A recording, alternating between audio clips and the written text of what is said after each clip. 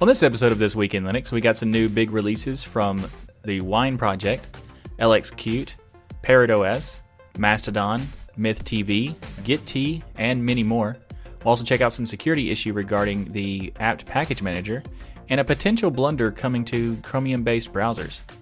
Then we'll cover a new really cool utility to control your GPU overclocking on Linux. Later in the show, we'll check out some new Linux hardware and some Linux gaming news. And all that and much more coming up. I'm Michael Tunnell with Tux Digital, and this is your weekly source for Linux GNews.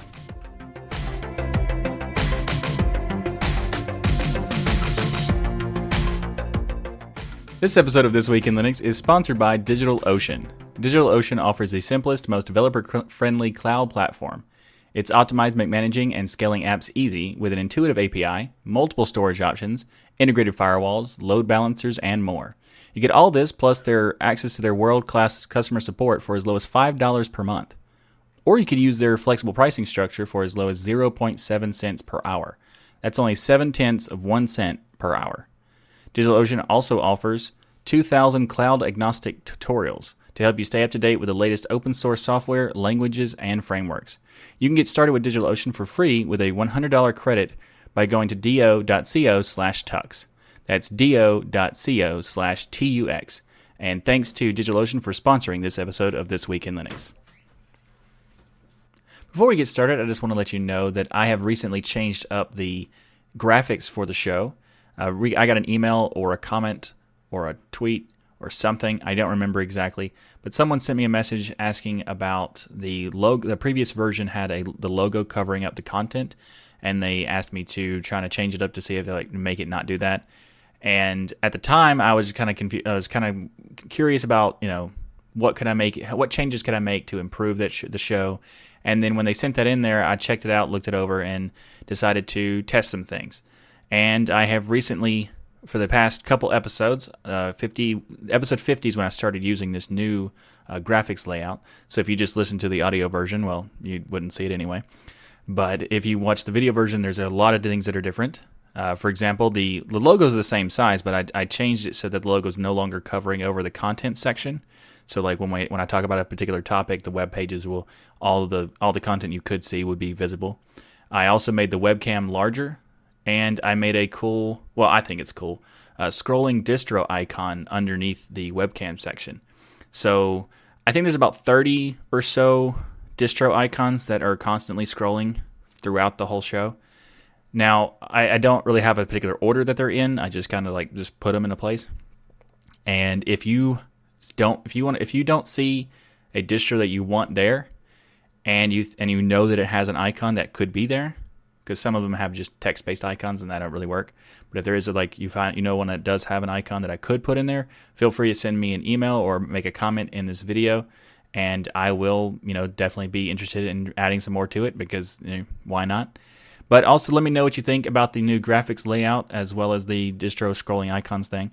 And just let me know in the comments below, or however else you want to let me know, because there's Twitter, email, anything else. Anyway, thanks for the suggestions to improve the show. Keep them coming anytime. If you have any preferably constructive suggestion, I would definitely love to hear it. So please leave those in the comments below too. So let's get to the show. Up first in the show this week is Wine Project has released the 4.0 version of the Wine system. Wine stands for Wine is not an emulator. It technically does some emulation aspects, but it does extra stuff, so it's more of a compatibility layer.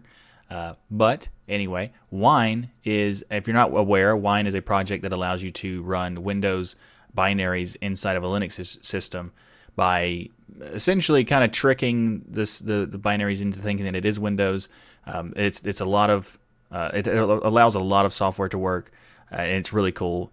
But the 4.0 release is really cool because they added Vulkan support. Now this has been in development for like a year or so, and they've had like over 6,000 changes over the course of the entire Wine project. But the Vulkan support is interesting because it's not using DXVK, which is the current common implementation of Vulkan support, as well as that is the library that is used in the Steam Play Proton system. So it's kind of interesting that they're not using the DXVK in order to get some Vulkan support. They're making their own thing. And there's been some kind of like miscommunication on the side of the Wine project with the DXVK people. So that's kind of why they did it their own. But hopefully they'll, somehow be able to work together and, figure that out. But they also added support for DirectD 3D 12, like DirectX 12, as well as controller support and high DPI support. But the high DPI support only is related to the Android implementation of Wine, not the regular Wine. Because I think the regular Wine has some high DPI already, but this is more of a new thing for Android. I could be wrong about the desktop version of high DPI, but this is a really cool version. And if you want to check out Wine, there are a lot of ways to do so. You can check out Wine from the Wine HQ website, and there's also things like Wine Tricks to like have installations, or you could use Play on Linux, what makes it easier to install Wine. So you should check that out. I might have a video in the future talking about how to use Play on Linux, or other things like that. Maybe even Lutris to set up Wine for you, depending on how you want to use it. There are many options. So I have a link to this blog post for the latest announcement for the Wine 4.0 in the show notes below. Up next in the show is the release of LXQt 0.14.0. There's a lot of new features in this release, and you might be wondering why is it 0.14 and not like 1.0 or something. They're actually holding off on the 1.0 milestone for when they have Wayland support, or like when they have full production Wayland support. So I'm not sure if they're ever going to change that. They might change it in the future. I don't know, but that's what the developers have stated why it's not called that. They also have, if you're not aware, let's go ahead and just point it out. If you're not aware what LXQt is a desktop environment combination between the Razer Qt team and the LXDE team. So they merged their efforts a couple years ago because they both decided that Razer Qt didn't have enough developers to maintain its future maintenance, whereas LXDE were in a situation where they had enough developers, but the project itself was it had a big roadblock in the sense of transitioning from GTK2 to GTK3 and having to rewrite the whole thing.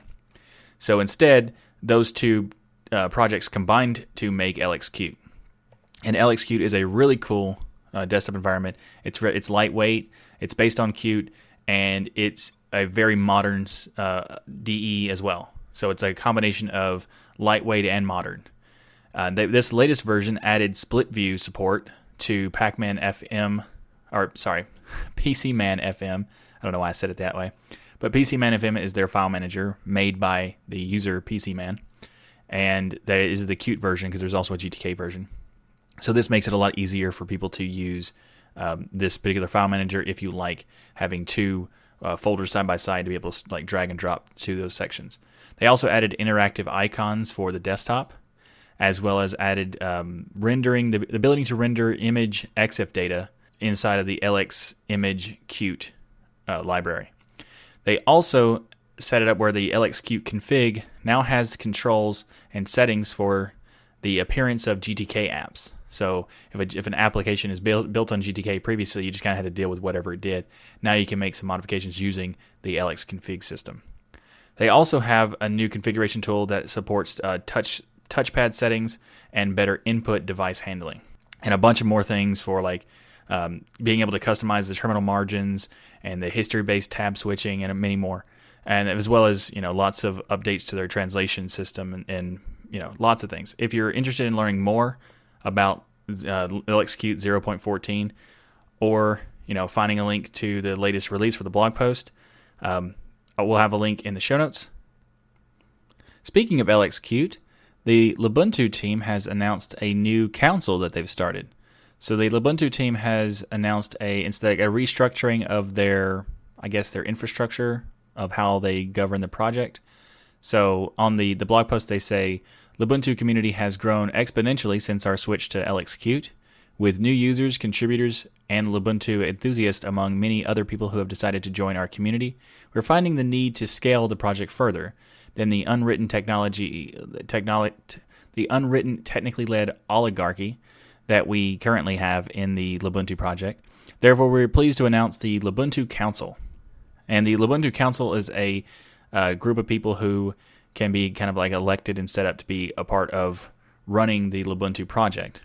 And they've actually they've kind of restructured how they set up it with a new constitution, basically, the Lubuntu constitution, if you will.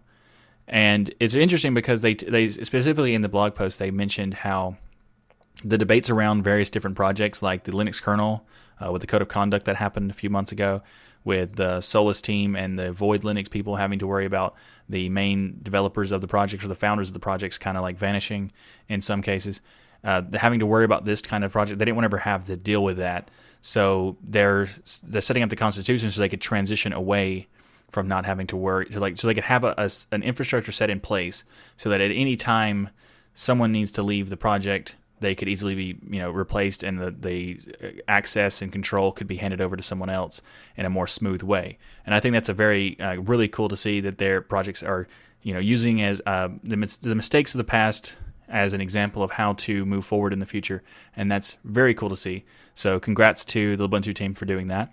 And also related to the LXQt topic we just talked about, LXQt 0.14.0 will be available in Lubuntu 1904, which is coming out in April. If you want to try the beta version, that should be out pretty soon. You can also use the dailies right now, because I'm pretty sure it's in 12 hours or something it's going to be available. 12 hours from this recording, so based on when you watch it in the recorded version or the published version, it will already be already in the dailies, so you can try it out that way. And they also said that they're working on making it possible to use LXQt 0.14.0 in the Lubuntu 18.10 release via the backports PPA. So they haven't really said when that will happen, but based on their really quick to jump on the release of the latest version to have it available in the next, the dailies and stuff like that, I think it'll probably be pretty quick. So if you're interested in checking out, I have a link to Lubuntu's council page as well as a link to their download section to try out the latest version of LXQt if you'd like to. So I'll have a link that in the show notes. So there's some pretty big news regarding apt this week, and that is a remote code execution vulnerability was found. So Max Justice, who found this, posted on his blog, I found a vulnerability in apt that allows a network man-in-the-middle or malicious package mirror to execute arbitrary code as root on a machine installing any package. This is unfortunate because by default, apt uses HTTP and not HTTPS for the transference of data. Now, if you were to use HTTPS, it would solve part of the issue as far as the intercepting the current network traffic. If you had HTTPS, you couldn't intercept that traffic because it would be encrypted on both sides, or it'd be encrypted through the transaction. So that it's possible that it wouldn't be possible to become a man in the middle unless a package mirror became malicious or replaced in some way.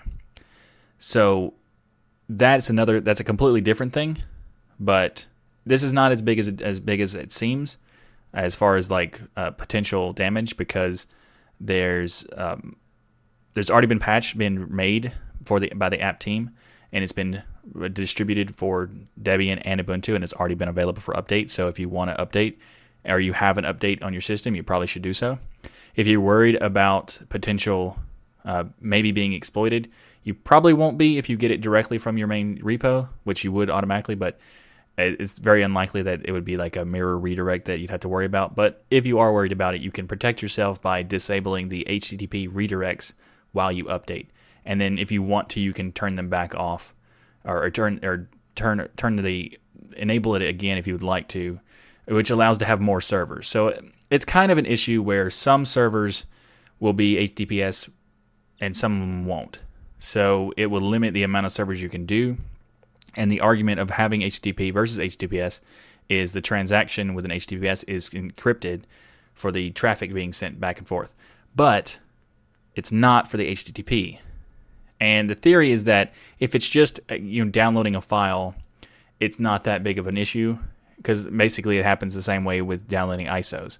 If you download an ISO from a distribution, you're probably going to get an HTTP, not an HTTPS. It's possible, but not likely. So if you're just downloading data, the idea is that you don't have to worry about it as long as their servers are protected. If it's not protected and there somehow gets some malicious actor gets onto their servers and replaces these files, that could be a big problem. But there's another, silver lining a little bit, because there's another system that kind of compensates for this issue, and that's the signatures of all packages. So your system knows what the signature should be based on the previous updates that it had. And if you try to install a system or try to install a package that has the wrong signature, like say they tried to input a crypto miner in the package or something like that, it would be a different signature because there's a different code than what the server is actually expecting or what the computer is actually expecting. So it would make it where it wouldn't necessarily work. Now, if you were to have both sides have been, manipulated in some way, well, then those signatures wouldn't really do anything. So the argument would be, should you use HTTPS or HTTP? And a lot of distros have been switching to HTTPS. For example, OpenSUSE has, and Fedora has done so. I'm not sure. Those are the only two that I know for sure that have done it. I think there might be another one. I think Arch might be doing it. I'm not sure. Anyway, it's probably something they should consider changing to, because especially with Let's Encrypt, it wouldn't cost anything to do it, but it would be a potential maintenance problem, because it would mean some servers would not be supported because not everybody's going to have access to HTTPS. So because the way that distributions work with package availability, they're on multiple different servers across the world, and not everyone has access to a server administrator who can maintain the SSL certificates. So it kind of creates a bottleneck there. But overall, hopefully, we're basically in a transition period where even browsers are requiring it or letting you know the second you go to a browser or go to a website that doesn't have HTTPS. It might, hopefully it's possible to make it more, make the switch more reasonably close soon. If not, just so you know, you need to update your version of apt in your system so you don't have to worry about the particular vulnerability. The Debian Security Advisory posted on it on their announcement of acknowledging this problem, as well as updating Debian, because Debian 9.7 has this fix. And in the message, they said that the code handling HTTP redirects in the HTTP transport method doesn't properly sanitize fields transmitted over the wire. This vulnerability could be used by an attacker located as a man in the middle between apt and a mirror to inject malicious content in the HTTP connection. So it's unlikely. It's been fixed.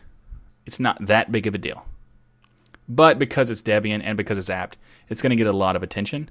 And that's why I put it in the show, just to let you know that it's not as much of a problem as it might seem, but you still need to update your system. So go do that. This past episode of Destination Linux, we had a very special guest. We interviewed Bo Weaver, who is a penetration tester or hacker, about his job and all sorts of Linux security related topics.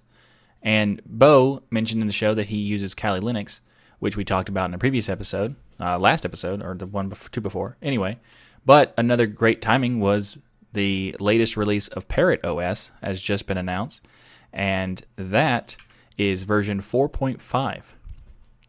So Parrot OS 4.5 is based on Debian, and it uses either Mate or the KDE Plasma DE.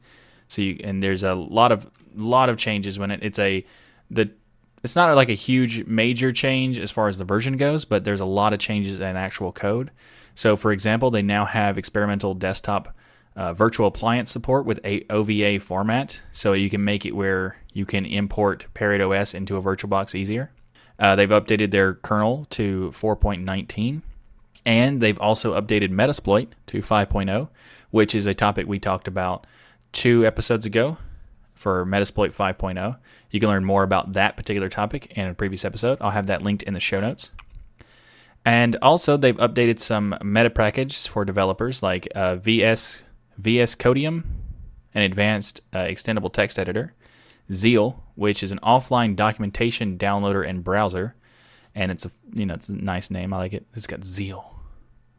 Anyway, Gitcola has also been updated, as well as Meld and Tora. Meld is a really cool project. I like it. It's like a difference inspector. So you basically have a directory or a file or a bunch of files, and you could find out what's the difference between the two. So if you have multiple duplicates, you could see, like, mainly it's a version control system that allows you to see the difference between very similar files and allow you to move certain features from one file to another, or not features, but data from one file to another in a much easier way than just manually doing it. And it also allows you to do it through a GUI, which is very nice. They've also done many more updates and patches and fixes and all kinds of stuff. But one thing they did do that might be bothersome to some people, I think it's not really that big a deal, but might be to some, is that they are no longer going to be supporting 32-bit architecture images for ParrotOS. So, if that bothers you, then sorry for that news, but ParrotOS 4.5 is very cool. And another cool thing about ParrotOS is that in the visuals on the show, in the video version of the show, you'll see that it says the Home Edition. What's cool is that ParrotOS has the penetration version as well as the Home Edition, so you can use the same OS as your daily driver as well as your pen testing solution without having to worry about customizing the pen testing solution to, be more reasonably usable as a daily driver, because you're not supposed to use any pen testing or hacking distribution as a daily driver, because they're specifically designed to not be done like that, and they'll even say in their frequently asked questions, don't do that. But ParrotOS decided to make a Home Edition, so it allows people who wanted to have parity between their main system as well as their pen testing to have that. So that's very cool. If you'd like to check out more about ParrotOS, I'll have a link in the show notes. Another unfortunate situation happened with Manjaro. It's also not as bad as it sounds, but it might be bad if you are not familiar with using a rolling release. So what happened was basically there was a situation where a systemd package was being upgraded that wasn't packaged with a right version. So, for example, the 2.39 or the 239.3 XX-X, X is just a variable to imply any number. It could be any number. Anyway, that version or that set of version is not compiled against the new libidn2 package in Manjaro, which created a issue where if you upgraded your system and got the wrong version of systemd, it would essentially make your system not boot anymore. So, in order to fix it, users needed to downgrade their systemd package to a previous version that didn't have this issue. They have currently fixed the issue and patched a new version, so if you were to upgrade your system now, the systemd package would be fixed in basically it's a way that it tricks the system into saying that it's the right version even though it's a newer version.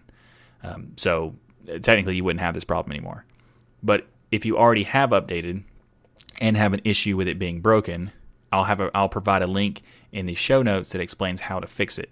And also I wanted to talk about this particular topic because Manjaro is known, I've seen it many times on various different YouTubers, various different podcasts talking about Manjaro being a beginner-friendly distro.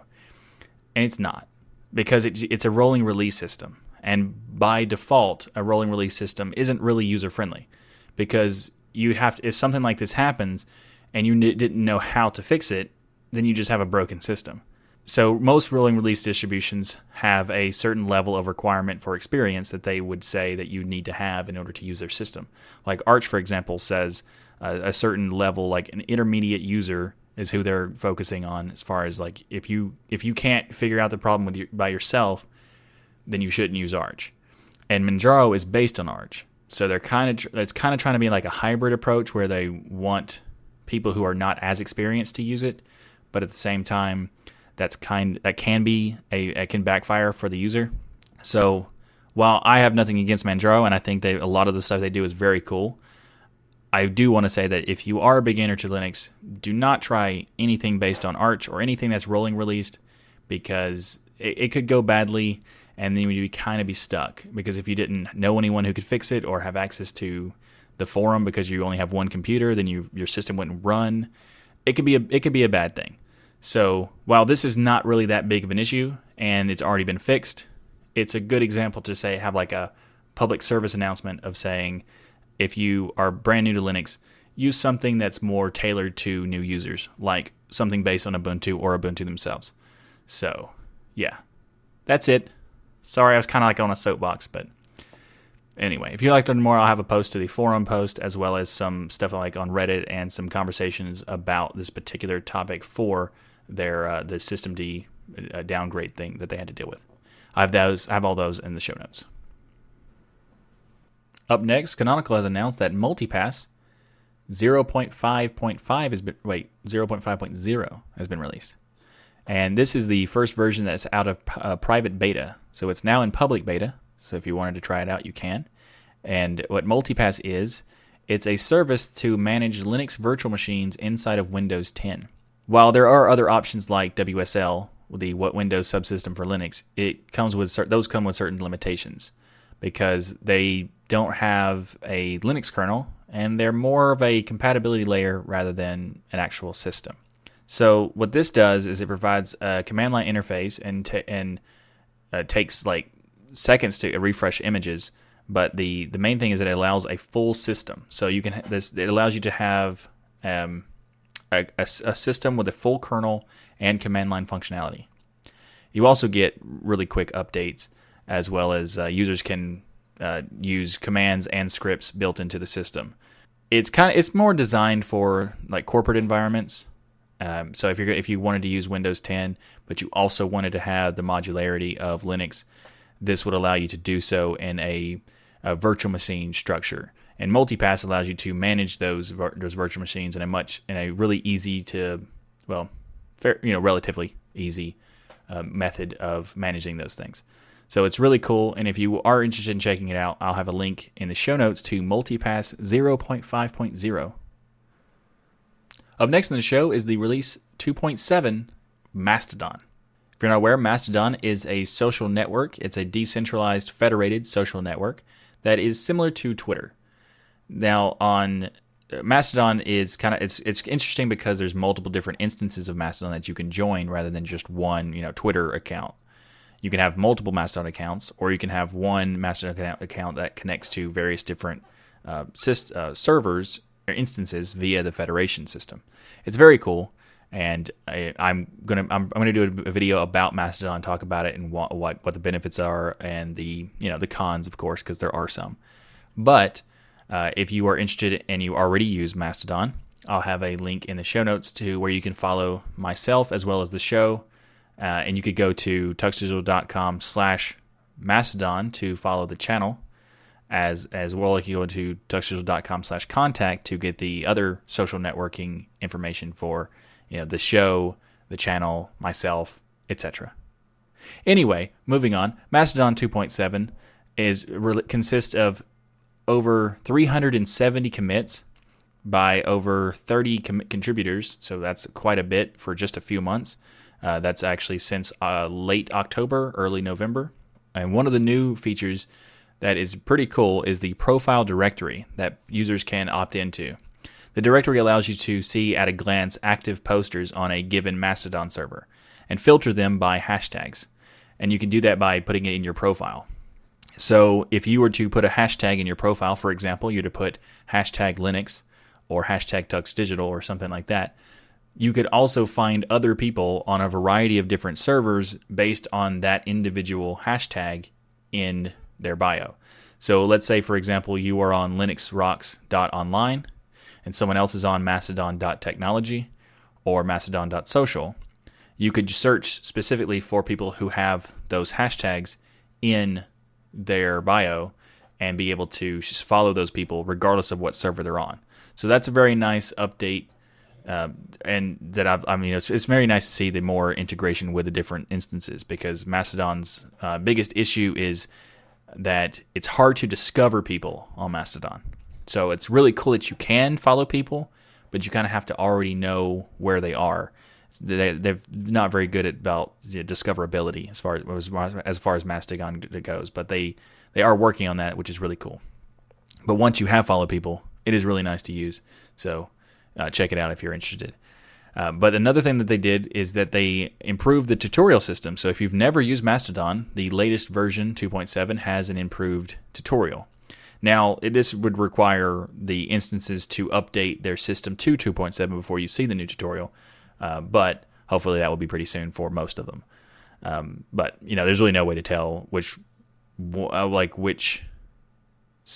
instance will be updated first or whatever. But if you want to see the tutorial, that would be Mastodon.social will be the easiest one because that's like the main official one. Now, that might give you a suggestion to sign up for Mastodon.social, which you can.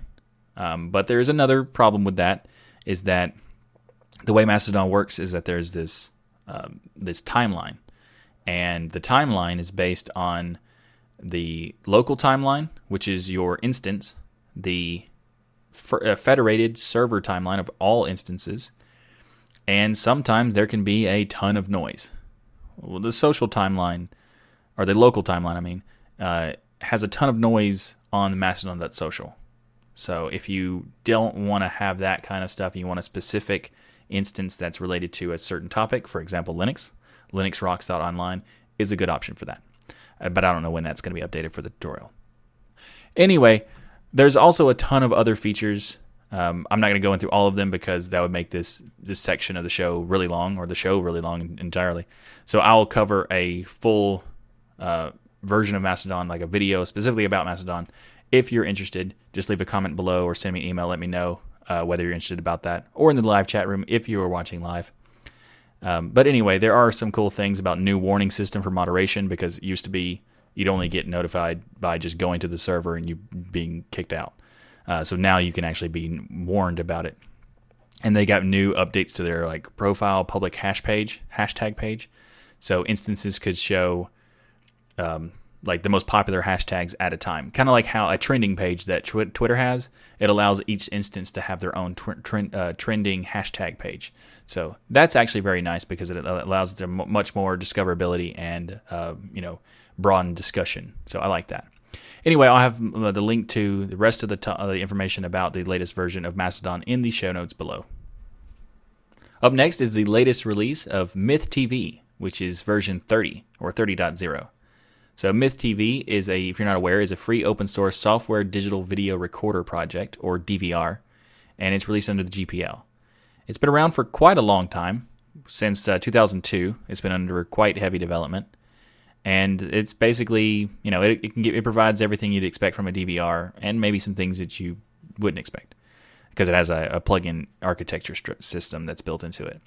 But anyway, let's get to the version 30. The latest release has over 500 commits that they say makes significant improvements to the infrastructure, and that most of these changes are invisible to end user. So they're like library improvements and stuff that's not like interface or user focused, I guess, more of a back end focus.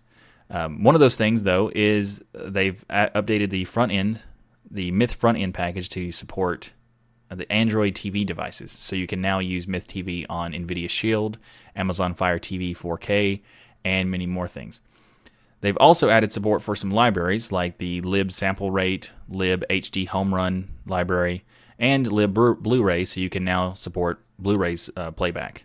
They also suggest that you definitely make a backup to your database if you were to try to use it, because they think that it's upgradable.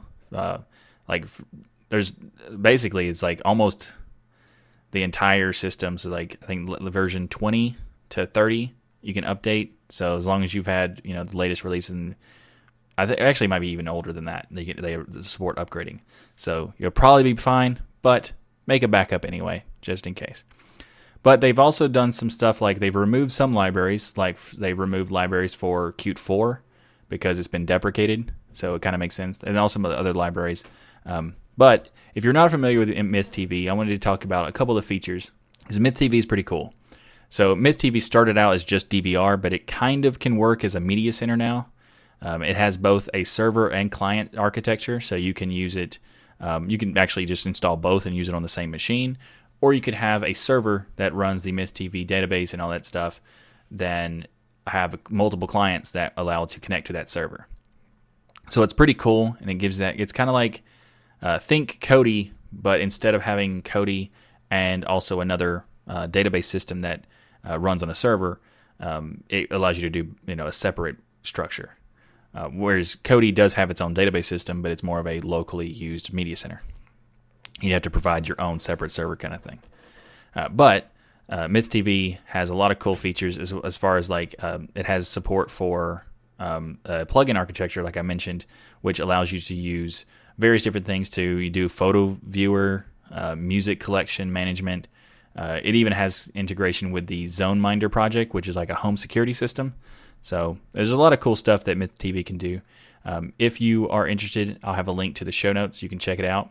One of the things that I really like about the MythTV is that it has the DVR system has automatic commercial detection, so you can just have it like automatically skip commercials while you're watching it through the MythTV database. So that's pretty cool. Anyway, again, if you'd like to check it out, I have a link in the show notes below. Up next in the show is a pretty cool utility called GoTop. It's a terminal-based system monitor. It works on Linux and Mac, if you like that sort of thing. The software, they say, is inspired by GTOP and VTOP, but while these two utilities use Node.js, GoTop is written in Go, which is nice.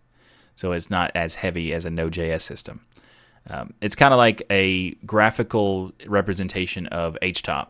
Instead of just being like a table system, it is a nice graphical thing where you got graphs and you got a very nice layout like bar system as well.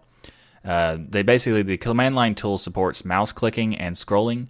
It comes with VI keys, so like Vim support. Not really Vim, but it is essentially the same thing. I know I'm going to get a ton of hate for that. Anyway, it displays the CPU, memory, network usage, history, using nice colored graphs, and it also displays the current values as well as just the history values. So you can also see the disk usage that you have, temperatures of your CPU, process lists, and it also includes memory usage as well as not just CPU usage. So very cool features. It's fairly new. But it's a really nice system if you're interested in checking out. I have a link in the show notes. But another thing that they also have is built-in color schemes, and they support Monokai color scheme, which is really cool. Or Monokai? I don't know. Anyway, it's a really nice color scheme that I like, and basically turn everything into that. So it's a nice dark theme that has also really nice like pastel highlights. So if you're interested in checking it out. Monokai is Monokai.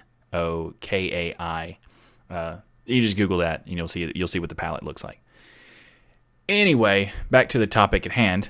GoTop has options to not only just show the CPU, but you can also like specifically pick out which widgets you want to show. So you can only show CPU, memory process widgets, or you could show other things. So like options to show each CPU or the average CPU, like if you have multiple cores.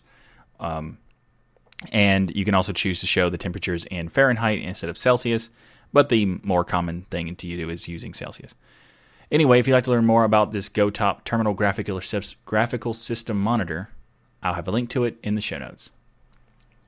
Up next in the show is GitT 1.7.0. GitT is a self-hosted Git service, and it's a project for self-hosting your own Git service. They call it the Git with a cup of tea.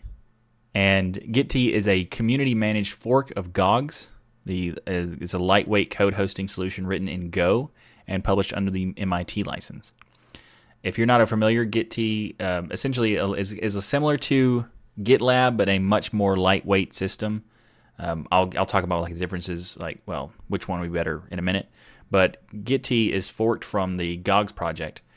And if you're curious, GitT is a community fork of the self-hosted GOG service, and they did so because the GOG project was maintained by a single maintainer who had, basically didn't want to provide commit power or patch power to other people. So like having control over submitting commits and stuff, they didn't want to do that. And fair enough. It's their project. They're welcome to have that philosophy, but also because it's open source, the community is welcome to have the philosophy of we're going to fork it. So they forked it and made GitT. And GitT works in a much different way because they have a 3-owner system, but the owners are actually elected by the community. So if one of the owners is not pulling their weight or not trying to change things that the rest of the community don't want, they can be replaced. once a year in general, but they can also be removed if they are malicious, or not malicious, but if they're detriment to the project.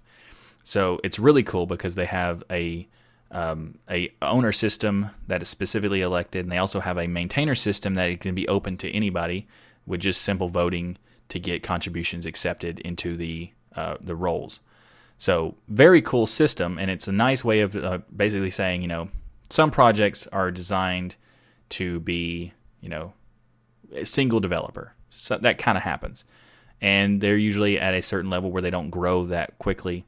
But if a community latches onto that project, and then that project still refuses to allow them to help, it's going to happen. They're going to get forked if it's open source, of course. And in this case, Git did do that. And Git actually is probably the better option of the two at this point. So if you were interested in using a lightweight Git service or a self-hosted Git service, Git is a very good option to check out, especially considering they care about the activity and the development of the project much more attention to detail than the GOGS team does. Because, even an example of a remote code execution was found inside of both Git and GOGS. And Git has patched it already, and we're still waiting for the GOGS team to do so. They have worked on it to patch it, but they haven't released a patch yet, whereas the Git team released it within a couple days or so of being notified. So that's cool.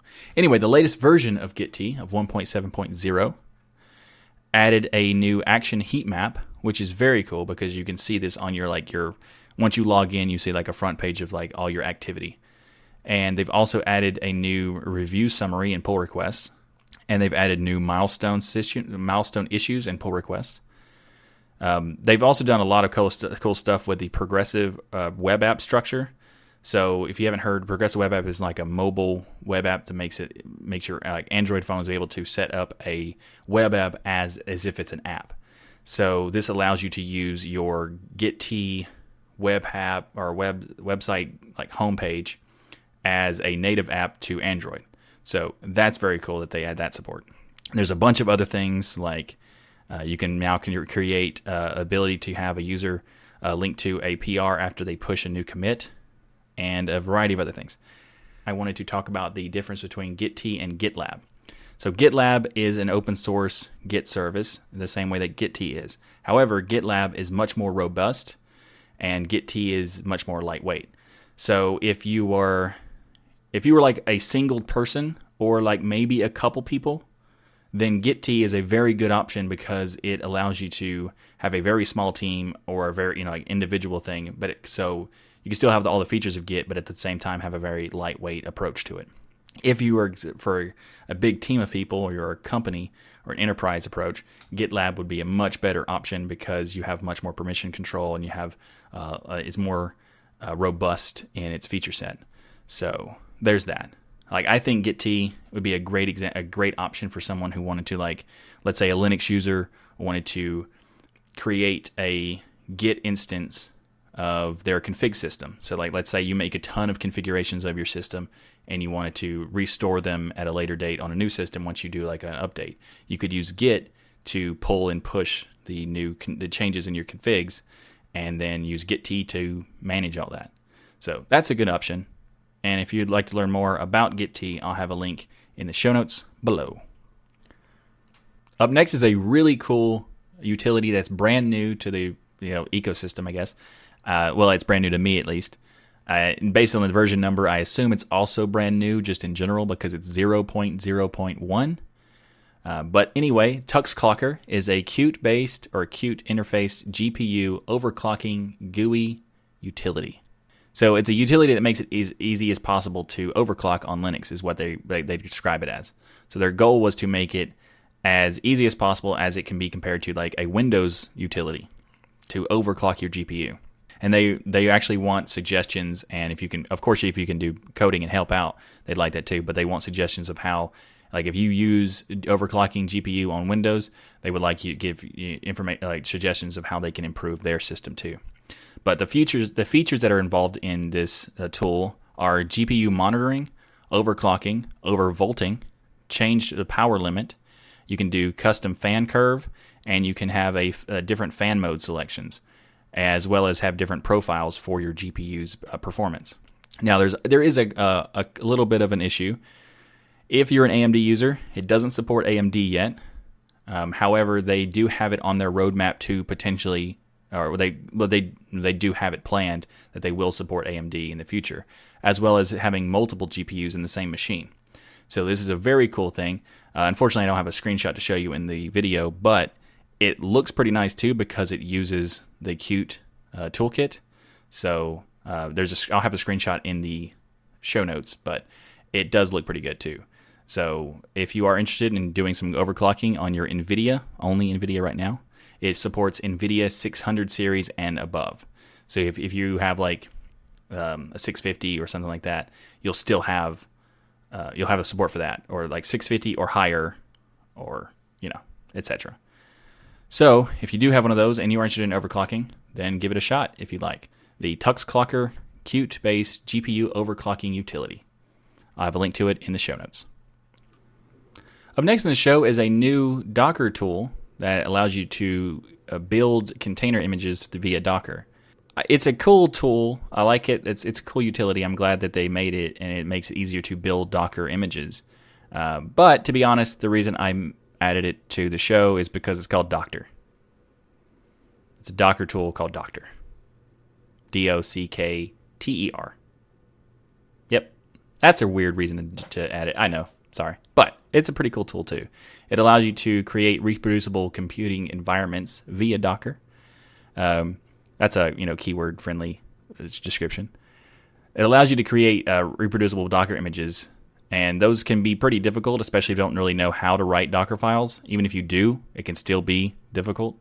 But Doctor makes it easier, and it's specifically made for researchers. That's how they describe it. They say that it's made it to easily allowed to create Docker images for their research projects. So you can create a Docker image and create a Docker file in your project, and then have Doctor build it from that file, and based on your source code. What's really cool is that Doctor can scan your project and build a custom Docker image for it.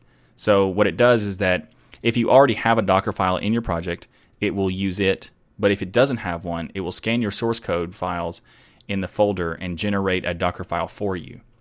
It currently only supports Python, R language, and Node.js source code.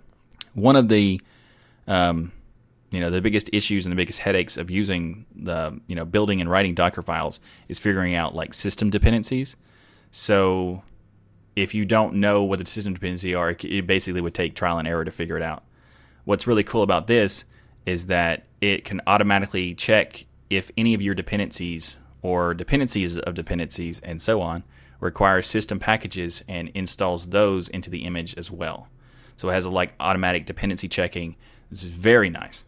So it allows you to do perform static code analysis for multiple languages to determine package requirements, uses package databases to determine package system dependencies, installs languages package dependencies much quicker because it uses the built-in library language structure of the whatever language you're using to optimize that.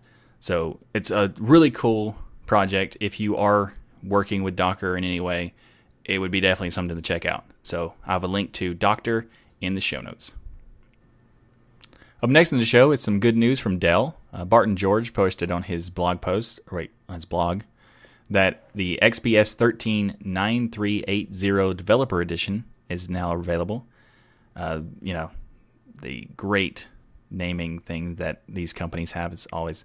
Anyway, the Dell XPS 9380 is basically just an incremental upgrade to the previous generation of the 9370. But this one comes with an updated version of Ubuntu as well, with an 18.04 LTS. And it also has a newer version of the processor with the Intel Whiskey Lake. But the biggest news for this laptop is that they're moving the web camera. So the webcam is no longer going to be at the bottom of the screen. Why is it at the bottom of the screen? Now it's going to be at the top of the screen, which is a much better location for a webcam on a laptop. Because otherwise you're looking up your nose if it's at the bottom of the screen. It should be at the top, always at the top. Anyway, this version of the XPS will have it at the top. So that is a very good news for anyone who's interested in checking it out, because the XPS is a very slick looking laptop, and it's super powerful. It's reasonably priced for the power as well as the Ultrabook form factor. So if you're interested, I'll have a link to it in the show notes. But yeah, I think this is a really nice looking laptop, and it's nice to have the webcam in the place that it should be.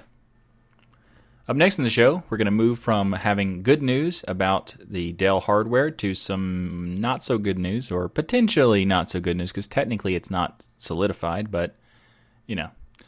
Google is working on the new Chrome extension manifest version 3, and this defines the capability of Chrome's extensions platform. The updated manifest is available as a draft right now, and it's not good. There's some things that they're talking about removing certain APIs, which will break some pretty important extensions. Some pretty important extensions it'll break. So Raymond Hill, or also known as Gore Hill, he's the author of the really popular ad blockers, uBlock Origin and uMatrix, which are both really nice if you need an ad blocker. Don't get uBlock, get uBlock Origin. That's a very important thing to specify. So he's voiced his concern over some of these planned changes.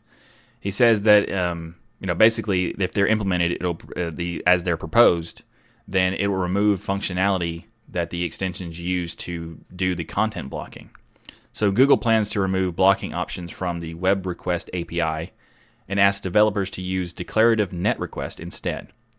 One of the main issues with the suggested change is that it made to support AdBlock Plus compatibility filters only. And it also limits filters to 30,000 maximum. Hill mentioned on Google's bug tracking site that the change would end his extensions entirely. It would make them not work. So uBlock Origin and uMatrix for Google Chrome would no longer exist, because it would be possible to switch to the new functionality. It's too limiting and would cripple the existing functionality of the content blocking extensions. So he says if this declarative net request API ends up being the only way to content block, the only way they can accomplish the duty of content blocking, then essentially it means that these two content blockers I have maintained for years, uBlock Origin and uMatrix, can no longer exist. There are other features which I understand are appreciated by many users, which can't be implemented with the new or the declarative net request API. For example, the blocking of media elements, which are larger than a set size, the disabling of JavaScript execution through injection of CSP directives, the removal of outgoing cookie headers, and many more things. All of these can be set to override a less specific setting. One could choose to globally block large media elements, but allow them on a few specific sites, and so on. But these rules will, the main thing is that because of these changes, it would limit the amount of things that the extensions can do. As far as features wise, it limits the amount of things that they're allowed to do, as far as how many changes, how many blocks, elements you can block, that the API will allow you to do so, and it effectively makes them not usable. So it could potentially make people stop using Chrome. The people who use AdBlock on Chrome, or use uBlock or uMatrix on Chrome, would have to find something else. And at this point, it would probably be Firefox, which would be a good option now anyway, just to kind of head it off at the pass, just switch to Firefox. But it'd be interesting to see how Opera, Vivaldi, Brave, and the other Chromium-based browsers, react to this. Because if they go through with this manifest change, it also means that all of those browsers, like Opera, Vivaldi, Brave, etc., all of those browsers would no longer be able to use these extensions either. So I'm curious to see what happens. And if you would like to learn more, I'll have a link to the GitHub issues that discussed the particular change, as well as the manifest document, and even the thread about the issue from the document in the show notes below. And finally this week, we have a lot of Humble bundles. We have some game bundles, book bundles, and even a comic bundle. The latest Humble bundle called the Caffeine Bundle, It has a really nice selection of Linux games. And the first up, one of the things like really awesome game that you should definitely check out is called This War of Mine.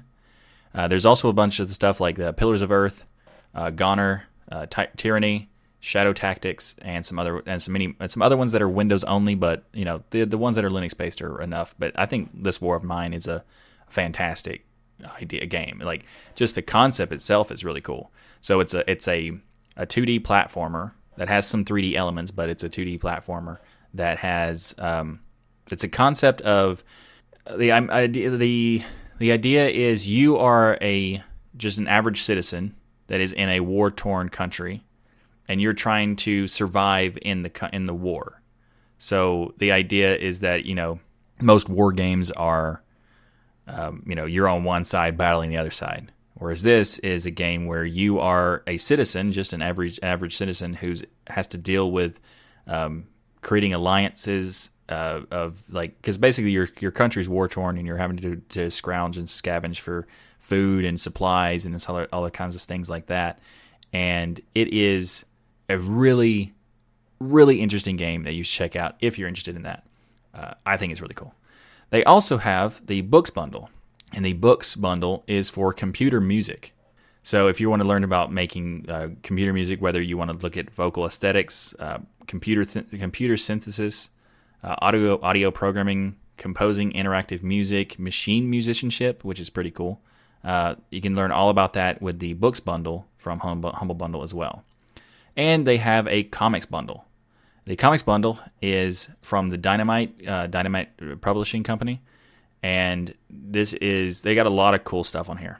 So they allow you to get a huge tier of comic books. Now, I want to talk about a few of them because there's some really cool ones. Red Sonja is one. It's kind of a classic comic. Army of Darkness, Battlestar Galactica. They both have Battlestar Galactica from like the reboot from 2004, but also from the original Battlestar Galactica from the 70s. If you didn't know that there is an original Battlestar Galactica and you only knew about the reboots from the 2000s, you should definitely go back and check out the one from the 70s, because if you take the concept, this is a completely different sidetrack. I just got sidetracked, but if you check out the show from the 70s, it's like late 78 or so. Look at the special effects in that show is amazing for the time. Like you compare that to, like Star Trek or Star Wars in the era, like it's amazing. Like it's basically like Star Wars level with graphics on a TV show or special effects on a TV show in the 70s. It's impressive. Anyway, you can get a comic book related to that version of it as well as the updated version. Also, they have Dresden Files. They have Kevin Smith's Green Hornet run, which is pretty good. And they also have another one called The Boys, which is a really interesting comic book because it's essentially about a group of people who are in a gang that are like battling each other, but they all have superpowers. So it's interesting. They're actually going to make a movie based on that comic book too. They announced that they're going to. They haven't announced a release date yet that I know of, but they're going to make a movie on that too. So if you want to check it out before they make the movie, then that'll be a part of the bundle. So the Humble Bundles for both comic books, and games will be linked in the show notes below. All of these all these links will be affiliate links. So if you were to decide to purchase one of these, the link in the show notes will be giving a small percentage commission from Humble Bundle to Tux Digital. So it'll be just, it's one of those. When in the outro, I'll mention that, like every episode, I mention that we have affiliate links. So if you want to purchase something with no additional cost, you can support the channel by using affiliate links, and the Humble Bundles will be some of those links. So if you're interested, please use those links. I would appreciate it. I'll have a link to all three of these in the show notes below. Thanks for watching this episode of This Week in Linux. If you like what I do here on this show, please like that smash button and be sure to subscribe. If you'd like to support the Tux Digital channel, we have multiple ways to contribute via PayPal, Patreon, and many others. You can learn more by going to tuxdigital.com/contribute. Or you can order the Linux is Everywhere t-shirt by going to tuxdigital.com/LinuxIsEverywhere. Or if you're in Europe, you can go to tuxdigital.com/LinuxIsEverywhere.eu for shipping inside of Europe. We also have ways to contribute without any cost to you by using our affiliate links. You can find links for places like Amazon, private internet access, and many more by going to tuxdigital.com/affiliates. If you'd like to submit some good news to the show, then visit the subreddit by going to thisweekinlinux.reddit.com. If you'd like some more podcasting goodness from me, then check out the latest episode of Destination Linux, as I'm a co-host of that show. Just a reminder, this show is live every Saturday, so join us in the live chat room to discuss all the latest Linux good news each week. Thanks again for watching. I'm Michael Tunnell with Tux Digital, and as always, keep using, learning, and enjoying Linux.